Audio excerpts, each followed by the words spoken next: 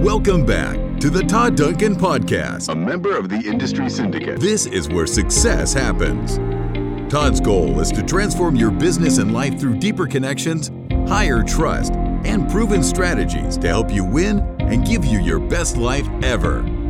Here's your host, Todd Duncan. Oh, good morning, everyone, and welcome to High Trust Coaching Live. I am Hope Foreman. I'm the Divisional President for High Trust Coaching, and I have with me one of our High Trust coaches, Dave Brown. Good morning, Dave. Good morning. Good morning. So, Dave, before we get started, today we're going to be talking about power of goals and dreams, and most importantly, achieving those goals and dreams. But before we get started, what I'd like to do is tell us a little bit about yourself, Dave. Tell us a little bit about your business and your role as a high trust coach. Okay. So I have been in this business longer than I care to mention. I actually started in 1985, right out of college. Okay. Started as a loan officer. I've served as a loan officer, branch manager, regional manager. I've been on wholesale, retail. And for the last 20 years of my career, I've been a producing branch manager. So I have about a dozen loan officers that work with me in my branch, most of them 10 years or longer. We've just been together a real long time. I'm very blessed with a great group like that. Yes. And about 4 or 5 years ago, as I saw changes that were happening in the market, where I had a very large organization of loan officers, literally hundreds of loan officers that were working for me, and I saw the market was changing, I realized I needed really to get back into production myself. Mm-hmm. The production I had been doing up to that point had kind of become accidental. I wasn't really trying, and I would do the occasional deal for the family member or the friend. And about 4 years ago, I decided that if I didn't change, then I was going to be in trouble.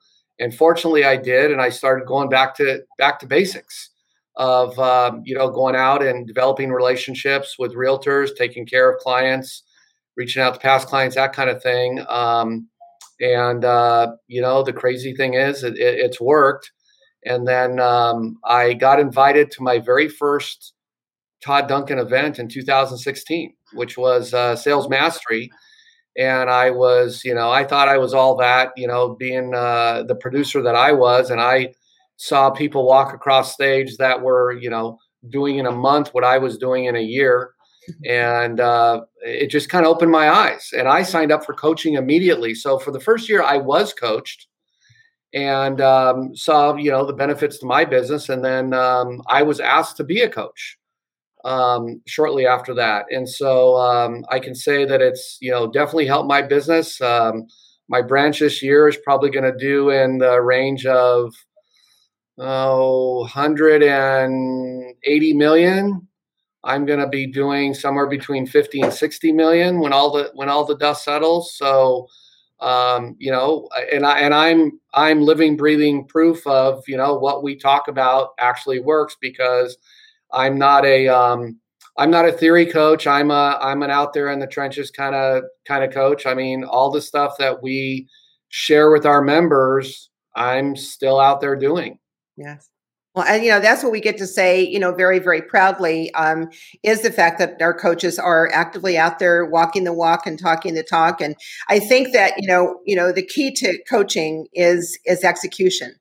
And it's probably the reason why we asked you to be a coach, is because you probably took this information and executed on it and implemented it and probably achieved results probably in shorter order than most people. Yeah, I guess that's part of it. There was a coach at the time that knew of me, and he threw my hat in the ring. And when they asked me, it wasn't an immediate yes, because it was something I had never even considered. Yeah. And I had to think about it. And I talked to a couple of the other coaches, and the more I thought about it, the more, I decided that I wanted to do it. And now I've been coaching for almost 3 years. Mm-hmm. And it's been, just an incredible blessing, not only in seeing when the light bulb goes on with our members and seeing the results that they're achieving, but, honestly, it's allowed me to keep my sword a little bit sharper, because number one, hanging around the coaches that we have, people like you, people like our other coaches, people like Todd. There is no doubt that you're going to get better at your craft. And generally speaking, anything that you teach, I think you're going to get a little better at. So I've been the beneficiary of the coaching in my own business. Sure. And it's kind of funny sometimes, when I'm coaching a member and we're talking about something and I kind of laugh to myself on the inside thinking, hey, that's a pretty good idea. I should do that.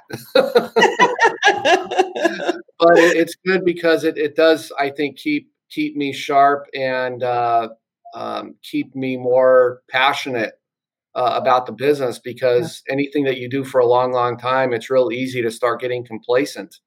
Yes. And this has kind of reinvigorated my my passion and my fire, my drive, for this business. That's beautiful. Thank you. Thank you, Dave. Yeah, thank you for sharing that. I think it's important. I don't think any people really fully realize, what the value of being a coach is. And, yes, you are giving back. Yes, you are helping someone else grow their business in the same way that you did, but it also keeps you in your discipline. It keeps you focused, as you say, and it keeps you in your passion, so it doesn't become mundane. Right. Exactly. Okay, so at High Trust Coaching, we help our clients to achieve their goals. That's what we do. We kind of dial it all in. We identify what those goals are. We create strategies around how we're going to achieve those goals. The bottom line is our coaching members do the work. So what we're going to talk about today is what are some of the key things to achieving goals? I mean, what is the magic potion in achieving goals? So Dave, talk to us a little bit about that, about what is the magic potion in achieving goals?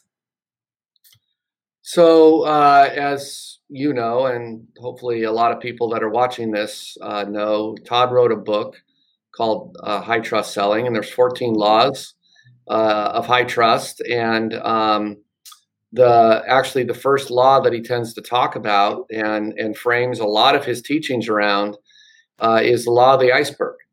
And the law of the iceberg is really about this idea of architecting the future you. Who do you want to be? Where do you want to be? What do you want to have achieved? Who do you want to have impacted? Sure. A year from now, 5 years from now, 30 years from now, and so on. And so you get around somebody like Todd, who's a super huge dreamer, and it only tends to expand what you start to see as possible, and even some of the other folks involved in Todd's ecosystem and what people are achieving. So there was a study done by, and this is right from Todd's playbook that he shared with us in terms of goals. There was a study done by the Dominican University, and this is very powerful to me. It is. And they broke down people into 5 groups in terms of how they treated goals. The first group thought about their goals. So it was all in their head. That was it. The second group wrote down their goals. That's all they did. The third group wrote down their goals and formulated action steps to achieve those goals. The fourth group wrote down those goals and formulated action steps to reach them and sent those goals to a friend to create some accountability. And then the last group 5, wrote down, formulated action steps to reach those goals, sent them to a friend, and created weekly reports on progress to the goals. So the conclusion that they looked at after monitoring these folks for a while is group 1, those were the people that had them just strictly in their head, accomplished 43% of their goals or were at least halfway there. Group 4, which had wrote them down and had an action step and sent them to a friend, 62% accomplished their goals or at least halfway there. So about a 50% increase from the previous group.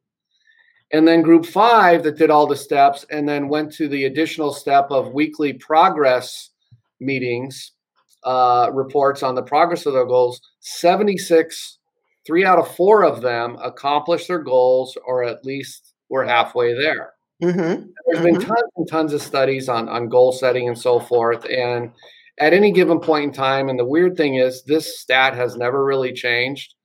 If you walked up to people on the street and you grabbed 100 people and you said, do you have your goals for your life written down? Guess what the percentage is, Hope? Oh, golly. I would say maybe, I'll say conservatively, maybe 20%. 3. My goodness. 3% of our population has their goals written down. So, my first question is, how in the heck are you going to hit a target? You don't even know what the target is or where the target is. Right. So one of the analogies that I appreciate is the game of life is illustrated by a rider on a horse. Okay. And we get to choose who we want to be. Mm-hmm. Do we want to be the rider, that we get to control the direction of the horse just by simply pulling on the reins a little bit or giving some pressure with our feet? Mm-hmm. Or do we want to be the horse and life's going to take us willy-nilly wherever it decides to take us, because we have not made a decision to decide where we want to go? Sure. And so in answer to, I think, your first question, what's the magic or secret sauce? I think the first step is making a decision of writing your goals down, deciding what you want in life, in all areas of your life, whether it's physical or spiritual or relational or work or financial. All of those things should be crystal clear, written down, and then have a plan for achieving them. Otherwise, the likelihood of success, in my opinion and my observation, is it's not good. And the statistical data always bears it out that the people that write down their goals and have a plan always outperform those that don't by a lot. Right. It's so true. That's, the law of leverage, right? So the law of leverage says that you're less likely to fail if you have told others that you will succeed. And, that cannot be more true. I mean, we implement it every single day. We do it in our coaching. I do it in my personal life. Right. So I had a goal to achieve something very recently and achieve something by a date. So it was not only to achieve a goal, but also to have it completed by a certain date. And I'll tell you, just, sharing that with 2 of my friends, saying, this is what I'm going to do, and this is my by when. And they said, okay, great. Nobody called me every day and asked me if I was getting it done or how I was doing or any of those things. Just I knew that I had a date, and I knew that date would come. And that's when they would ask me, did you get it done? And I'll tell you that law of leverage just absolutely, truly worked for me in a very, very simplistic way. But because I did achieve my goal, I did achieve it within the timeframes that I wanted to achieve it. And I think that's what we do so much in our coaching is not only the, what is it you want, writing down your goals, putting together that strategy as to how you're going to achieve it, tracking it every single day through our metrics and tracking your progress and making sure that you're doing that. And then also just kind of, on a quarterly basis, we're saying, okay, let's pull out that goal sheet. Let's pull out that business plan. Let's take a look at, where you are and what you need to do in order to achieve your goal. And so it's also kind of keeping your eye on the ball. Yeah, you said a couple really important things there, I believe. And the first one was a goal without a date is a wish. And so I think putting a date is very, very important. And also, like you said, that's part of what we do in coaching is we help our members put together a business plan for the year. And then we're constantly reviewing that. And how are you doing? I just went over with my members as we were in the beginning of July. Okay, we're at the halfway mark. Your goal was to make X amount of dollars this year. How are you doing? And in some cases, they were well ahead of halfway. So I said, well, it makes sense that we should bump that up. Yes. And so goals can be adjusted. Goals don't need to be in stone. They can be in pencil, and you can look at them and revise them and adjust them. And likewise the other way. If you're missing your goal, let's look at why. But at the same time, a goal shouldn't be so unrealistic that you're gonna feel disappointed, because even though you shot for the stars, you hit the moon. You may be disappointed and feel badly. Yeah. The other point that I think is huge is the accountability factor. A winner doesn't want to show up and say, I didn't do what I said I was going to do. And a big part of what we do in coaching is, okay, what do you want to get done between now and our next call 2 weeks from now? And we'll lay out 1, 2, or 3 action items. And then during the next call, hey, how did you do on, approaching those 2 new realtors? Hey, how did you do on doing an appreciation lunch for your branch, or whatever the case is? And if they didn't do it, we're never beating them up. We're just, hey, what happened? Let's regroup. Let's get back on track. But the analogy that I love to tell folks is, I said, okay, if you go to the gym and you're doing push-ups, you're going to do, or you go to the gym and you have a coach that's standing there next to you, telling you to do push-ups and pushing you to do more push-ups. In which case do you think you're going to do more push-ups? Right. Of course, almost always you're going to do more with the coach. And Sure. That's just one of the natural benefits of coaching is the accountability factor. And again, winners want to show up ready and letting their coach know what they did to kill it. Yeah, exactly. And what's really interesting is that a lot of times when we come to, third quarter or fourth quarter review, and we're seeing that we've achieved the goals, and, the client is looking back saying, I don't even know how we got here. I don't even know how I did this, because they were executing every 2 weeks. They were executing on action plans and moving forward. And in that process, they were able to achieve their goal. So it's not these giant leaps. It is consistent daily disciplines that they were taking care of and executing on a regular basis that resulted in the end result that they were looking to achieve. Amen.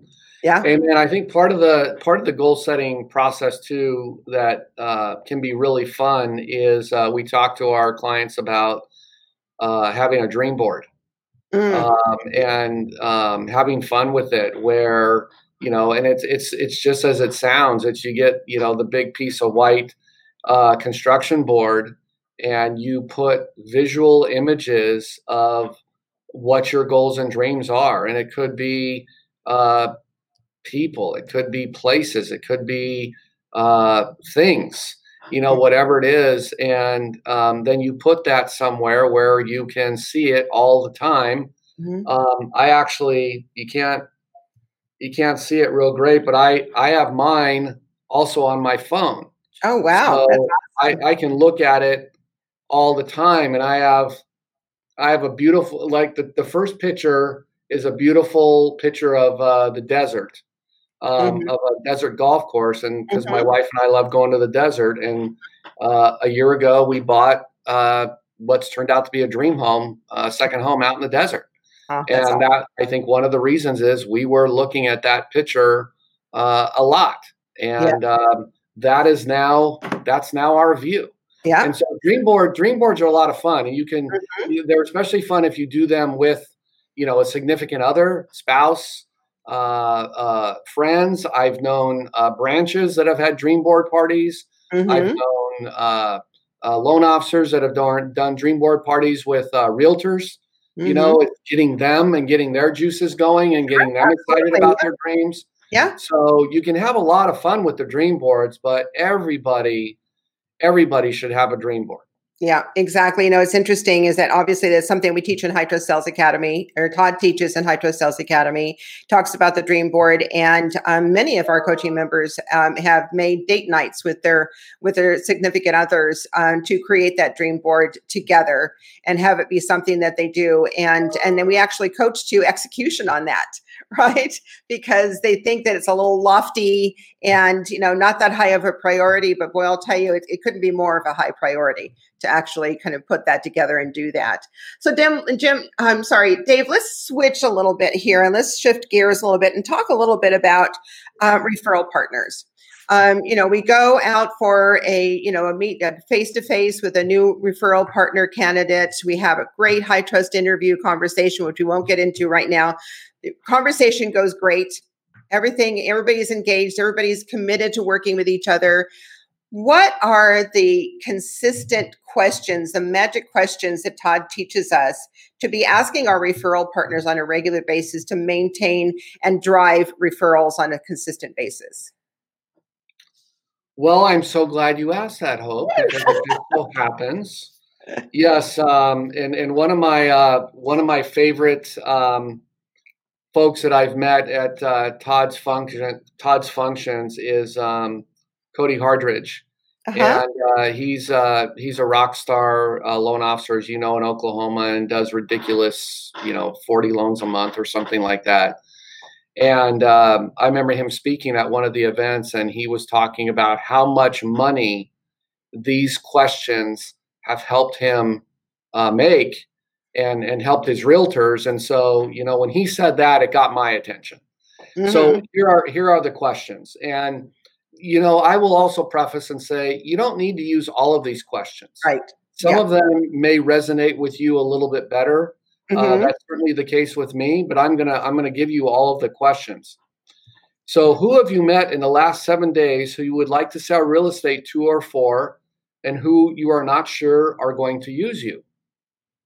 Okay. Who do you plan on showing property to in the next 7 days, who I should speak to make sure we optimize their purchasing power? So the idea with those two questions is that we're cross-selling the realtor. We're getting the contact information from the client and calling them and scheduling a pre-application conversation. Mm-hmm. So often you take that client that was maybe going to fall out for the realtor and you bring them back in by asking these questions. So you're creating value for the realtor. And of course, you're adding, transactions for you and for them. Absolutely. What are the open house strategies you have planned for the next 2 to 4 weeks that I can help you create a success strategy for? A little different in this environment without open houses really happening, but that's a great question in a normal market. Mm-hmm.